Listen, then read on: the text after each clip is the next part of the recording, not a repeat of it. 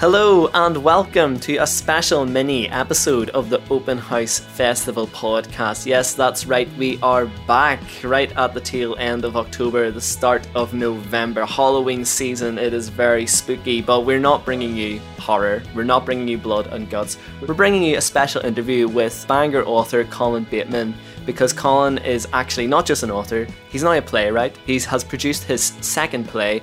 It has had a really successful run at the Playhouse in Derry, because the play was actually commissioned for Derry Londonderry's 2013 UK City of Culture celebrations. So the play is Bag for Life. It's being put on at the Space Theatre in Bangor. I hear it's a multimedia extravaganza, and it's running on the 3rd of November, the 4th of November and the 5th of November. I think a professional media person would probably just say the 3rd until the 5th of November, but I like to be very specific here. It's at 8 p.m. each night, and tickets are available at the Open House Festival website. But sure, I won't natter on anymore. I will dial in the phone number and get our old friend Colin Bateman on the phone to tell us everything we need to know about the play Bag for Life.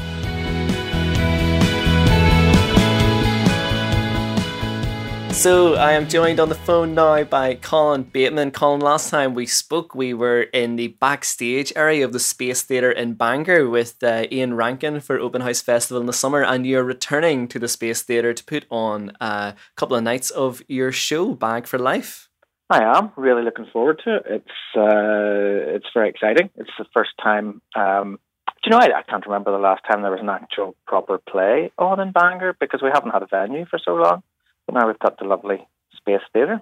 So tell us a bit more about the play. It's a one-woman show. It's like a monologue, and it's called Bag for Life, and it was sort of commissioned through the Derry Londonderry City of Culture a couple of years ago. It was commissioned by the Playhouse Theatre up in Derry, and the people of Derry or Londonderry, whatever your choice is, have been really very good to me over the years. I have a lot of connections up there.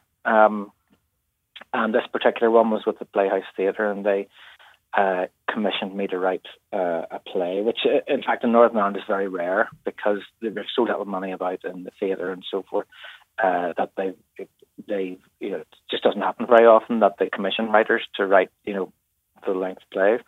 But they did.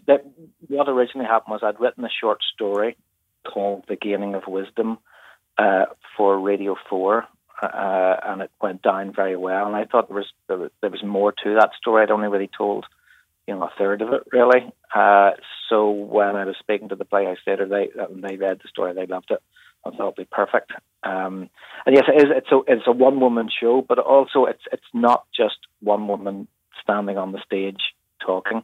It's really state of the art. It's high tech. There's a lot of digital images. She's interacting with digital video. It's all to do with timing and lights and sound. So it's a proper theatre experience. Oh wow! So you've got a wee bit of a team together to put this sort of multimedia kind of extravaganza into the space. Oh, there's absolutely a team, and it confuses me completely, because I cannot literally wire a plug, but these people are just producing this amazing work on the stage. I mean, the sound guy, is having to push or the AV guy is having to push something like 300 buttons during the course of this relatively short play, and it's all to do with timing and interacting with the actress, because the actress is speaking to, these images which are moving, and they're speaking back to her. But of course, because she's live, it's a different performance every night. So the people controlling that have to really be on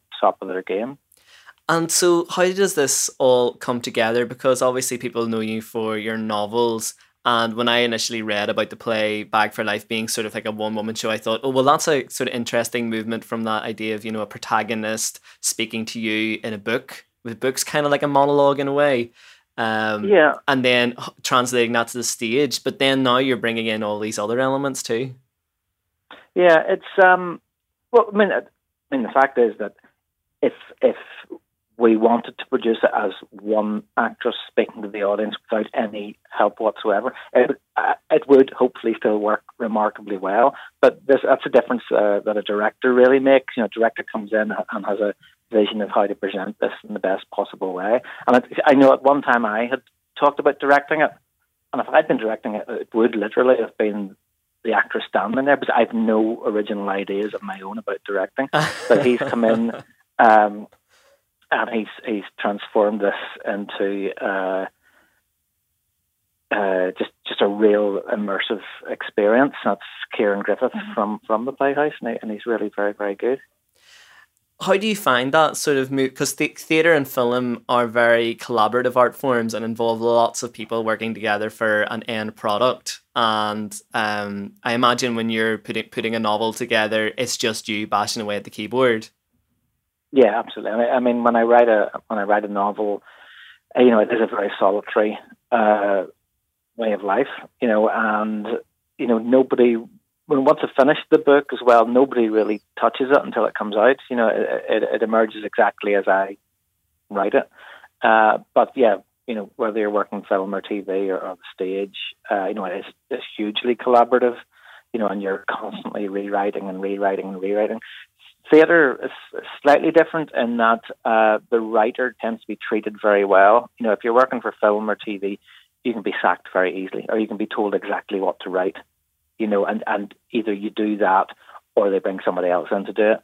And that's just the reality of working in that business. In the theatre, it's a bit different. The writer, whether there's more respect for the writer or not, but they do treat you a lot better. And if there are suggestions, they are suggestions. You don't have to go with them. But luckily, I've written two. This is my second stage play, or third if you include the Teenage Kicks, the musical I did a couple of years ago, and I absolutely love this aspect of it, of working with people, of taking their best ideas and running with them, and rejecting the ideas you don't really like, but also seeing things come alive, in the rehearsal room, and then watching it on the night. And like I say, every night is different. Every performance is different. Every reaction to that performance is different, and I absolutely love doing it. And hopefully, I'll do a lot more plays. Well, we sort of buried the lead because we've got into the real nuts and bolts of collaboration and putting a theatre piece together, but we haven't actually told people what it's actually about. So it's a one-woman show, but what is the content? What's the story, Colin? Well, the story is, sometimes I hate describing stories because they always sound like rubbish, but but in some ways it's a lot more serious than a lot of my other work, and I think maybe that this is maybe a sign of me getting older or whatever. I mean, obviously I've done the new movie coming out about Paisley McGuinness, which is also a serious work. So maybe I'm finally maturing. But this particular show, Back for Life, it's about a woman who is just out shopping one day in her local supermarket, and she literally bumps trolleys with someone, and says sorry and moves on, and then realizes that she knows the person she's bumped into, and she can't quite place him. We've all done that to a certain extent, but she gets more and more curious and then upset about it, but she can't quite work out who it is. And then finally she realizes that this is the man who a number of years before killed her brother. He's a murderer, and she had presumed, I suppose, like we would all presume, that once you get convicted of these, you get a life sentence, that you disappear for life. But actually, he served the sentence. He's back out, and he's getting on with his life, and she just can't deal with that, and it really starts a bit of a meltdown in her, because she knows she's supposed to forgive people, but the reality is, if you're going to bump into someone who's killed a member of your family, that's something that's very, very hard to deal with. So it sends her into a bit of a spiral, and really the play is about how she deals with that. What was your inspiration for coming up with this story? I mean, there's been lots of cases of families campaigning for murderers of their family members in Northern Ireland to get reconvicted or put back in prison for whatever reason. What was the trigger, and or is there any real life stories that you're sort of basing this on? I couldn't really say where it comes from. I couldn't really say where anything I do comes from. I'm not a researcher. I'm not a planner. I just sit down and something pops into my head and I sort of run with it and see what happens. And then later on, when the thing is finished, you can look back at it and say, oh, maybe I was influenced by this or maybe I was influenced by that. But the truth is, I kind of, without sort of taking away from it too much, I kind of make it up as I go along. And that's just the way I write. And it's very frustrating for, certainly, I do work in TV and films quite a lot, but it's very frustrating for people who I'm working with when I can't say, what the story's going to be or what's going to happen in episode 6. But my head is just not wired like that. But it seems to work and has worked for a number of years. So the best thing is not to analyze it and just do it. What's been the reaction from audience members, because the play's already been staged in Derry and now it's sort of its second run here in Bangor? Yeah. The response has been fabulous. There are a number of reviews, saying it was the best play that had ever been on at the Playhouse in Derry. And as long as it isn't the only play that's ever been on there, then I think it's a pretty good reaction. I'll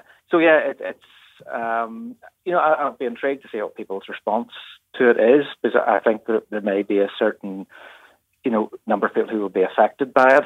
It's a play certainly to get you thinking about things. It may be quite unexpected, for people who are maybe familiar with, the crime novels, that they don't expect me to come out with a work like this. But it's all part of what I do. So I'm just excited. That's in my hometown, and being in my hometown, adds its own pressure. It does add its own pressure because I'm well known in the town, and not necessarily as an author. I'm just known as that guy pushing his own trolley around Tesco's from time to time. Infamous Bateman. Speaking of the hometown reaction, do you think there will be a different reaction between the audience in Bangor and the audience in Derry? And do you feel like the play is particularly Northern Irish in a way, or could this situation of someone bumping into sort of a very strange, potentially emotive figure in their past, bumping into them in Tesco's? Yeah, well, I think that end of it is universal. I think it probably applies more to smaller towns where the chances of you bumping into someone are higher. And certainly it had. There are a number of people at the Derry production who were very overwhelmed by it because they had been in exactly that situation. And maybe that's because Derry, experienced a lot more of the troubles than, Bangor did. But hopefully, people will absolutely get it and understand it and put themselves in the shoes of the woman who is affected by this and discuss maybe how they would react. Because it is very easy to say, oh, just forgive and forget and move on and things like that. But if you're actually faced with a situation, it's a very hard one to call. I imagine it's one of those plays where, the curtain goes down, or maybe in this sort of multimedia production, there is no curtain, it's that all the screens go up, but that everyone maybe is quite quiet straight after and that you're not really sure what to say or, what to talk about, but it eventually, probably brings up these interesting conversations like all good theatre does. Yeah, I think so. I think people will certainly be talking about it afterwards, and not just in terms of that was rubbish. Hopefully they will come out thinking about it. And I don't want to paint it really as too downbeat or too gloomy a production. There are laughs in there as well. Whatever I do, there's always going to be a certain amount of humour. Maybe very dark humour, but people, will get that as well. But it is, I suppose, a more serious piece. And if people talk about it, that's good. Well, I'm looking forward to finding out more about it because I'm actually going to come and see it on the Thursday. It's running Thursday the 3rd, Friday the 4th and Saturday the 5th of November, 8 p.m. each night at the Space Theatre in Bangor. Very close to your home and heart, Colin. Yes, indeed, certainly. And certainly the college just across the road was somewhere where I went to as a student, and I've done a bit of teaching there as well. So yes, very close to home. And should add as well, it's the Open House Festival are actually bringing the play to Bangor. Obviously I've been very much involved with them, and they're doing such a tremendous job for the town. And it's their foresight to say, well, this would work in Bangor, and that's what they do best. They pick out events that they know, the local population will really get behind, so that they've been absolutely instrumental in bringing it down. Absolutely. Well, Colin, thanks so much for joining us on the podcast, and we will hopefully chat to you soon and probably see you at the show, maybe get a programme signed. Yes, indeed. At only £10 a go. That's fine. Colin Bateman, thanks very much. Okay, cheers. Okay, that is the end of our mini episode of the Open House Festival podcast. We'll be back sometime in the near future with more interesting events taking place in the Bangor area. But for now, just to remind you, Bag for Life, written by Colin Bateman and commissioned by the Playhouse in Derry/Londonderry, is on at the Space Theatre in Bangor on Thursday the 3rd, Friday the 4th and Saturday the 5th of November. There is a special discount for Cirque students, so they should try and pick up their tickets ASAP before they all run out. Okay, I've been John Darcy. Thanks again to Colin Bateman for coming on the show, and I will see you soon.